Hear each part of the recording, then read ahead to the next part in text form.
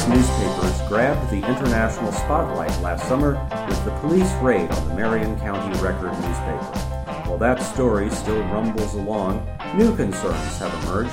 Kansas Public Television saw its funding threatened after a state senator took offense, and media outlets across the country have faced a challenging economic and political landscape. Welcome to the Kansas Reflector podcast. I'm opinion editor Clay Wirestone, and with me today to talk about all of these subjects and more, we're glad to welcome Emily Bradbury, the executive director of the Kansas Press Association, and Max Kautsch, a media lawyer from Lawrence. Both of you, welcome. Thank you. Thanks for having us. So let's just start with the softest of softball questions. Tell us who you are and a little bit about what you do. Well, my name is Max Kautsch, and I have my media law practice in Lawrence, Kansas. Focus on constitutional-related issues. I'm also the hotline attorney for the Kansas Press Association and the Kansas Association of Broadcasters, and I'm also the president of the Kansas Coalition for Open Government. And so, in other words, when newspapers or websites or whomever have a legal question, you're the guy. I field questions from folks like that every now and then. Yes. Yes. And Emily. Yes, again, Emily Bradbury, Kansas Press Association. I'm the executive director, so I do a little bit of everything, but we represent both print and online publications. We're one of the oldest associations in Kansas. We've been around since 1863.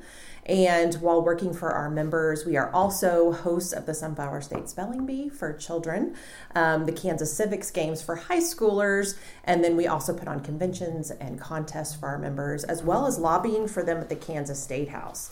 And we also take pride in the fact that not only we lobby for our members, but we also lobby for the general public on transparency issues. Great. And Max, that's also something that you kind of work on a little bit with the coalition, right?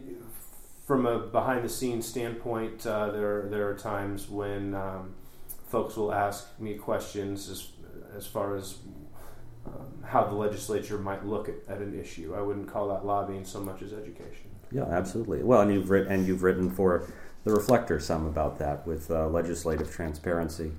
So. Just again, a kind of a broad question, but I'm really curious to know what comes to your minds with this topic.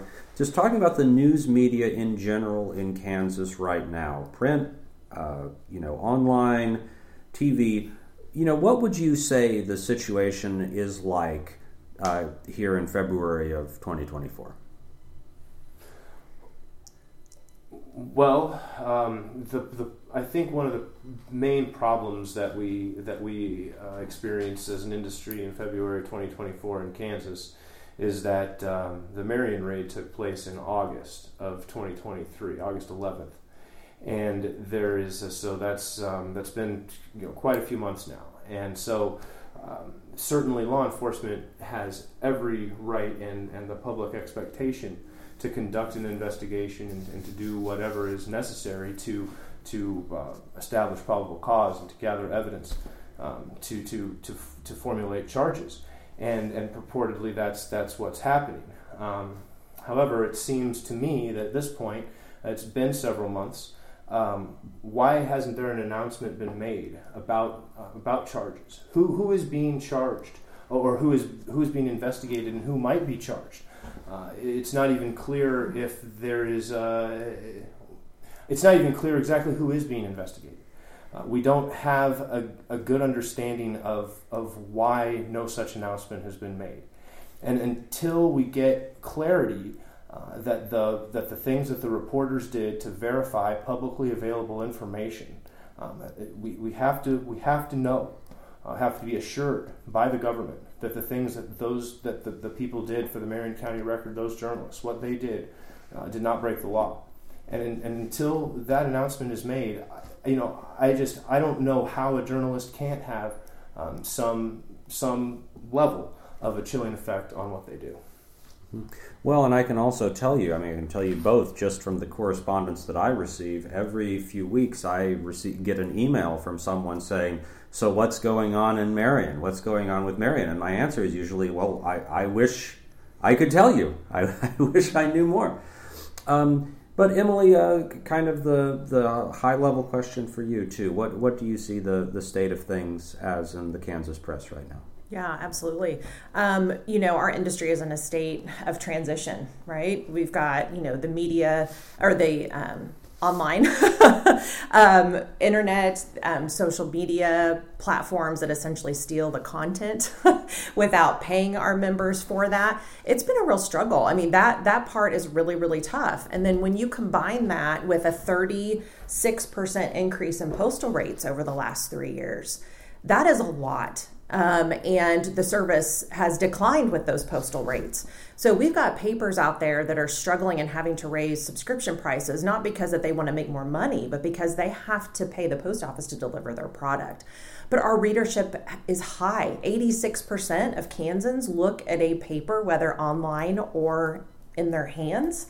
So the readership is there. It's just there are these external factors that are really putting pressure on the industry, which again just makes it more and more relevant to support local, because those papers support their communities and they cover their communities unlike any other medium out there. So Emily, just to give us some perspective on this, and I know I've called you at various points to ask about this, give us an idea of the numbers. How many newspapers, roughly speaking, are in Kansas, and how many counties? Sure, absolutely. So we have 190 papers. That's both print and online. Mm-hmm. Every single county has a newspaper that covers it. The only one that is not based in a county is Elk County, but it is served by its neighboring paper, the Prairie Star, and has been served well by them for years.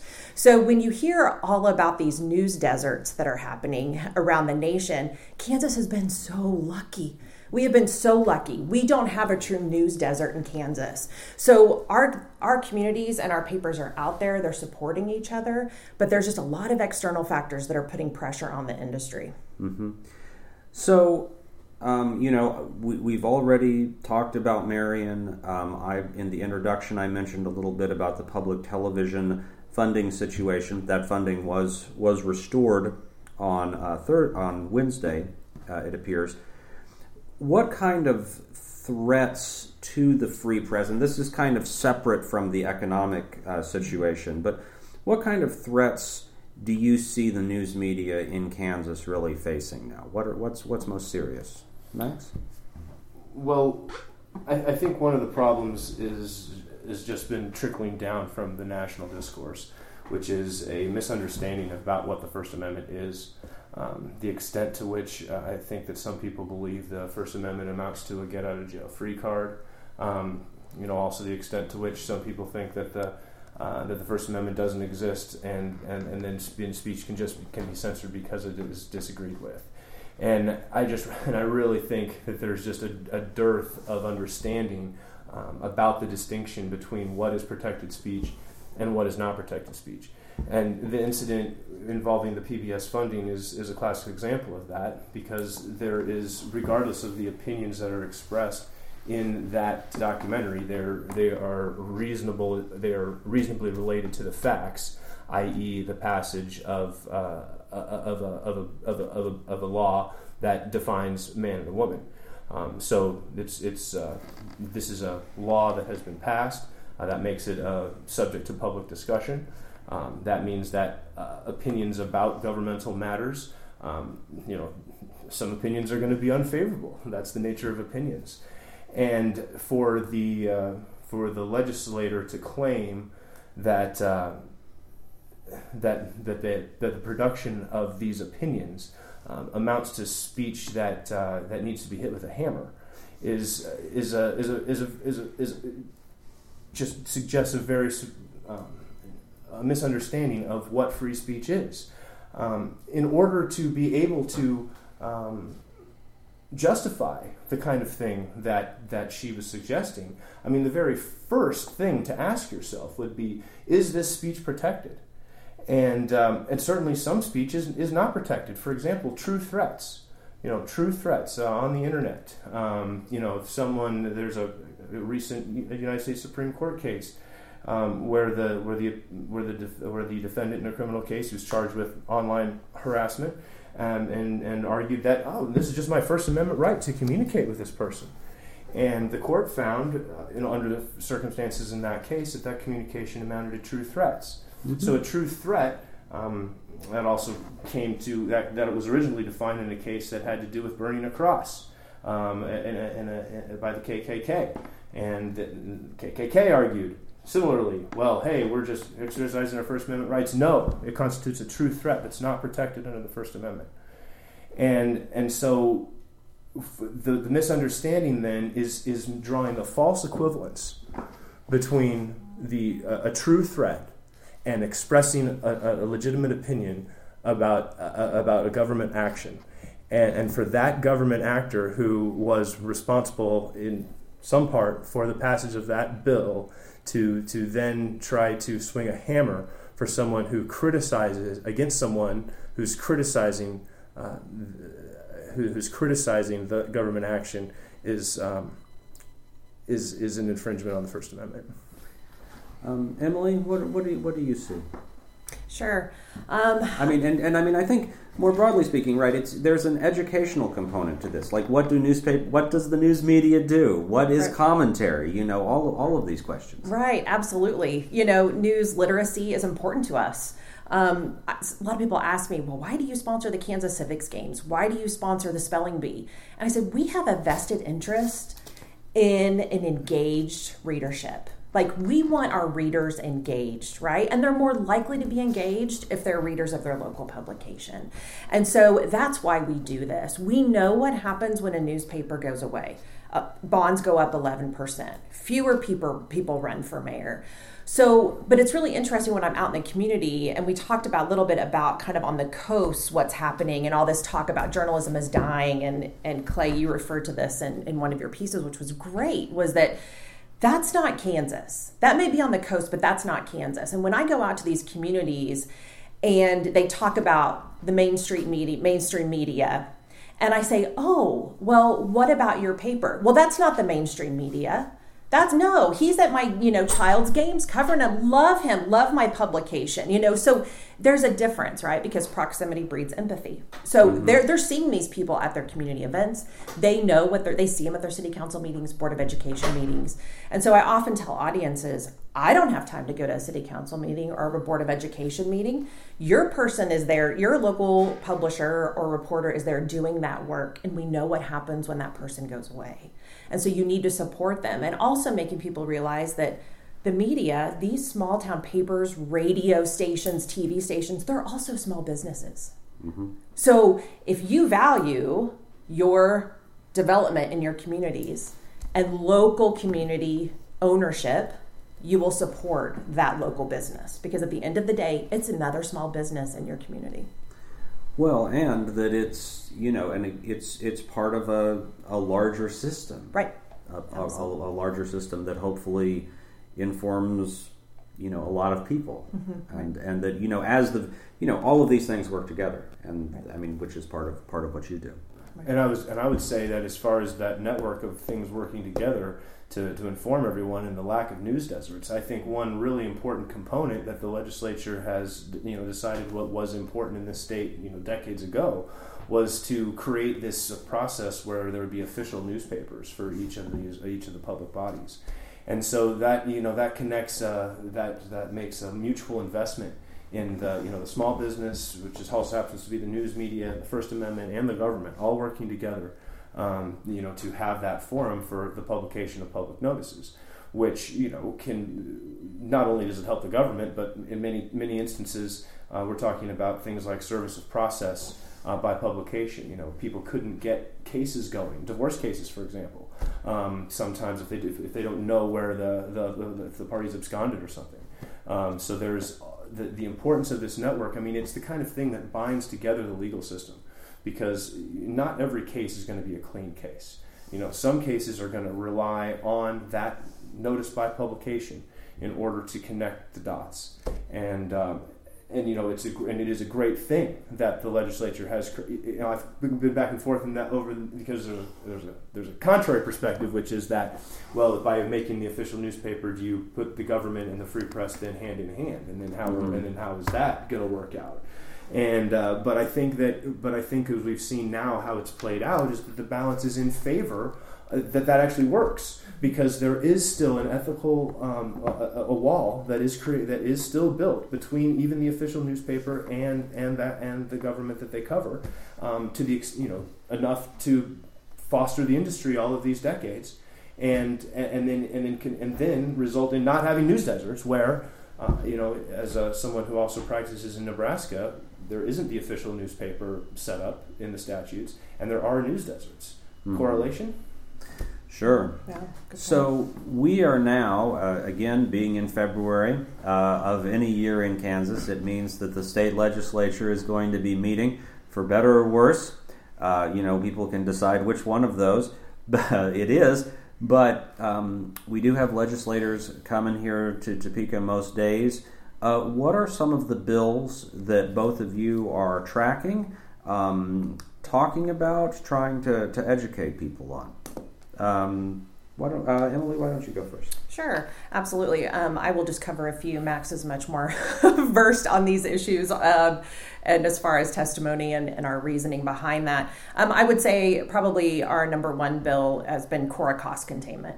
That is the Kansas Open Records Act. There has been some problems with municipalities or units of government charging, and there's a bit of a gray area on what they can charge. And so we are coming, it's not our bill, but we are in support of 2599 that puts a cap on what people and government entities can charge.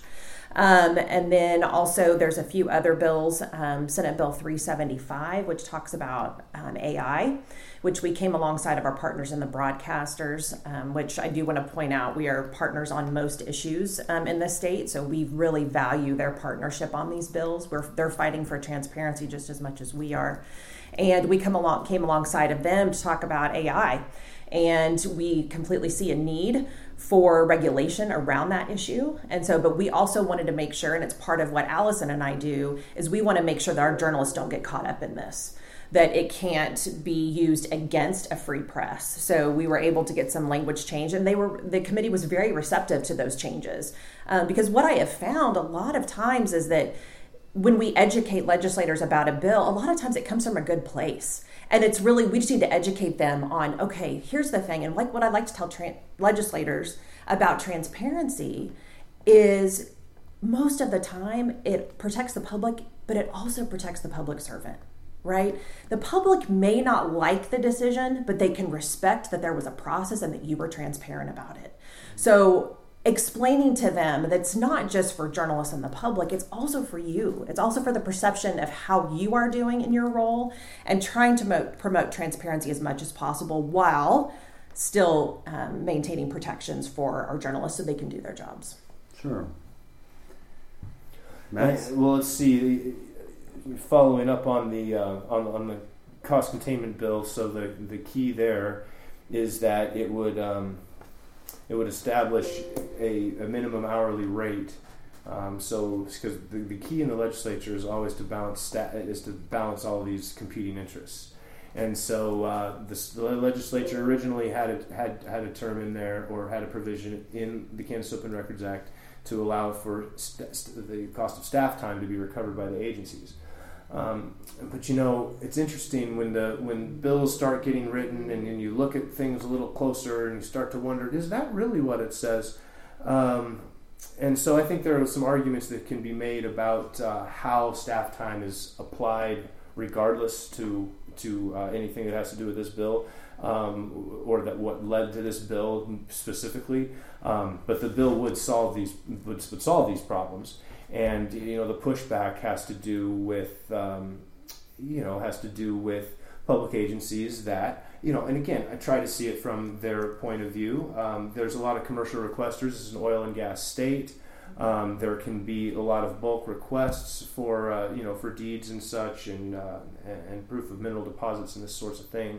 And so so I get it. And so I think the bill does a great job of curtailing the abuse of the statute, while also allowing the public agency to still be able to recover some of the time, and ultimately the agency has to accept that as part of being a public servant, some of those taxpayer dollars are going to go to informing the public. And so if we can get to the point where we agree that there's some money that can be recovered, and I think we're headed there. I think that bill really helps get to that point. And then lastly, in an article that was published in the Reflector last week about the Kansas Corporation Commission's attempt to amend the Kansas Open Meetings Act, the goal there would be just to. I actually don't want to mischaracterize the bill, but because I believe I believe what the proponents would say is that there are additional procedural safeguards that are put into the bill that would counteract removing the open meetings requirement from the bill. I'm pretty confident that's what would be said. And I think my counter to that is, city commissions, rural water districts, county commissions, school boards. I mean, how is it that all of these bodies, large and small, discussing issues both mundane and hyper important, how does the Open Meetings Act work for them and not for you? How can you demonstrate the interest that you have that makes you so different from all of these other bodies? There's ability to recess into executive session if you follow certain rules. It really sounds like an organizational and staff problem if there's so much deliberation happening before the meeting that it just ends up to be de facto a voting session. That's not serving the public. And no change in the law is going to help the public in that instance. What's going to help the public is for the body to comply with applicable law and to conduct itself accordingly. Well, and I think it's just one of the things traditionally, if anybody's been a journalist for any period of time or adjacent to journalists, there's always a reason that a public official can say that open records requests or transparency requests are burdensome. Mm-hmm. There always is, there's always something. There's always some reason about why it's burdensome or troublesome or why it takes up too much time. But ultimately, you have to say, like, these laws are there for a reason. And I think the best way to push back against a categorical assertion that something is burdensome is that it isn't about a categorical assertion. It's mm-hmm. about a balance of rights. It's sure there's going to be a burden. You have to accept that there will be a burden. But the question is, does the assumption of that burden, is that worth doing?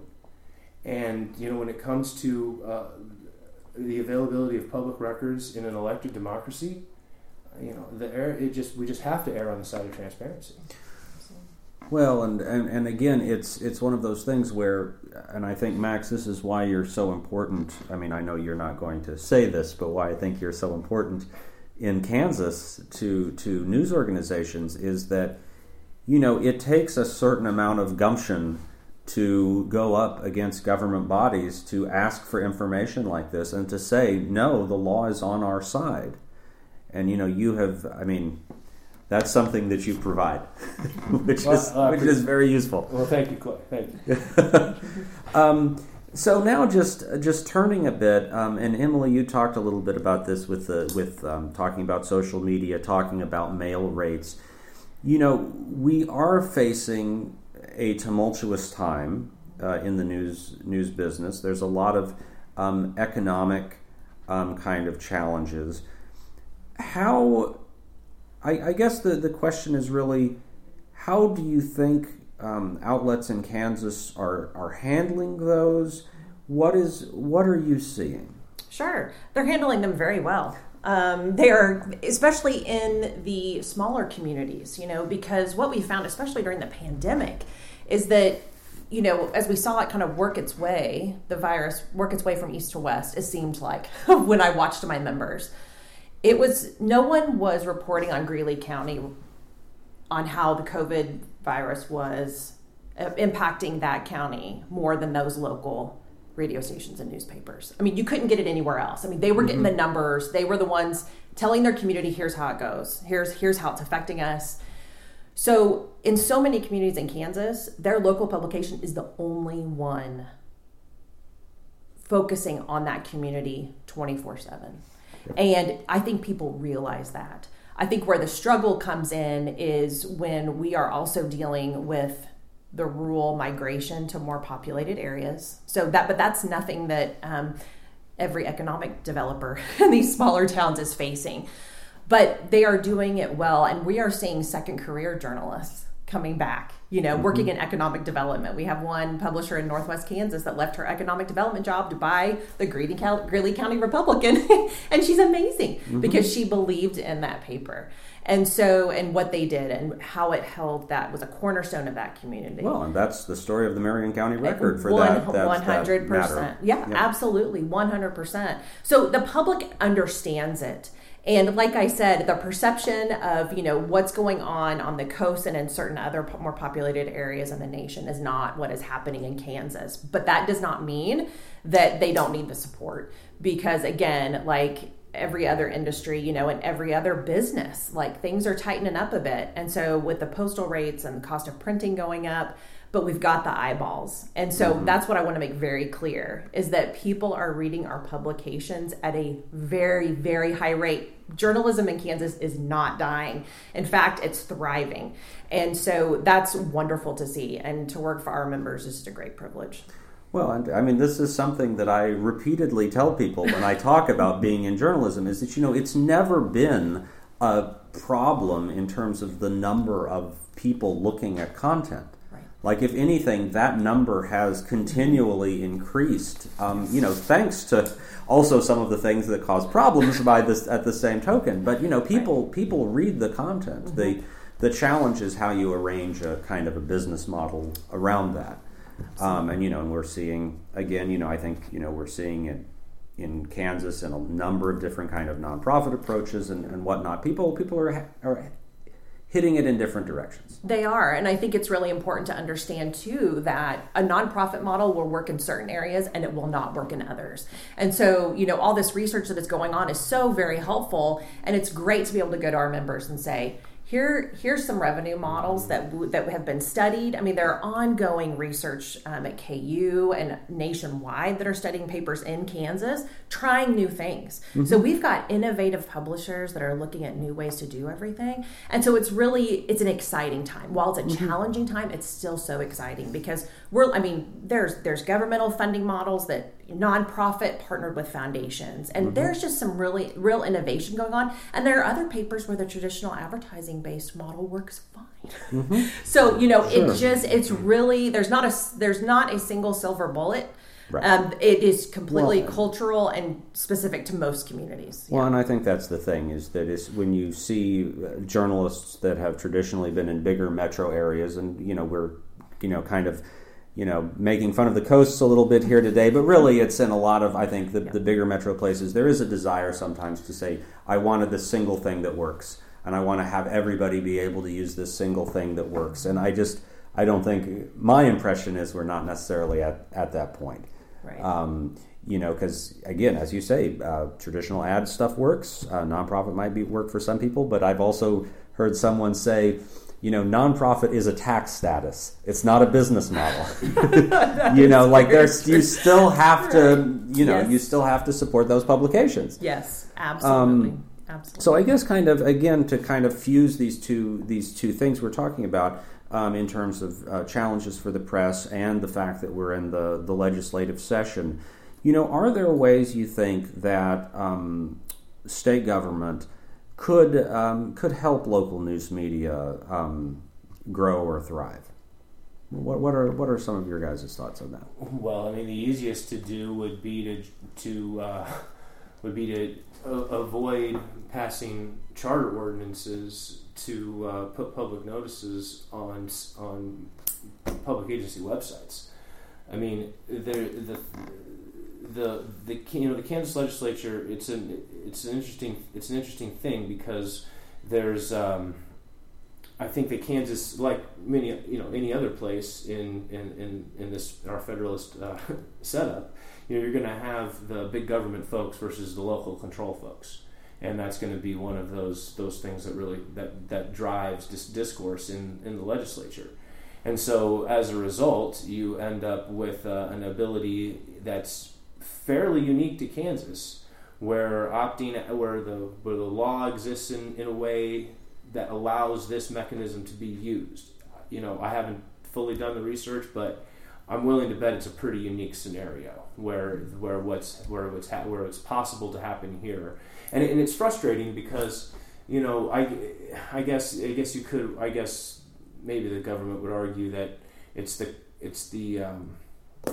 trade-off for having the official newspaper status. If the government deems there is no appropriate official newspaper, then they can do it themselves. But the point here is that the readership. There's no reason to take that step if you're a local government body, because of the readership, because of the ingenuity of the publishers, because it's the support of a local business, and most importantly, because in order for society to trust that things like service by publication is happening, in these really important things that happen as a result of legal notice, this stuff has got to be done in a third-party controlled venue.